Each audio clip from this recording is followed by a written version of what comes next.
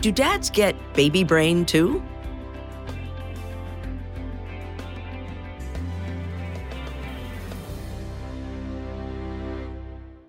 Previous studies have shown that motherhood changes the structures of the brain. But a recent study from Spain shows that first-time fathers also undergo brain changes, losing up to 2% of their brain volume after their baby is born. MRI scans showed the greatest loss in areas where visual information is processed and interpreted, as well as in areas associated with daydreaming and thinking about self. In other words, the parts of the brain responsible for a wandering mind shrink, so the dad can pay better attention to his new child.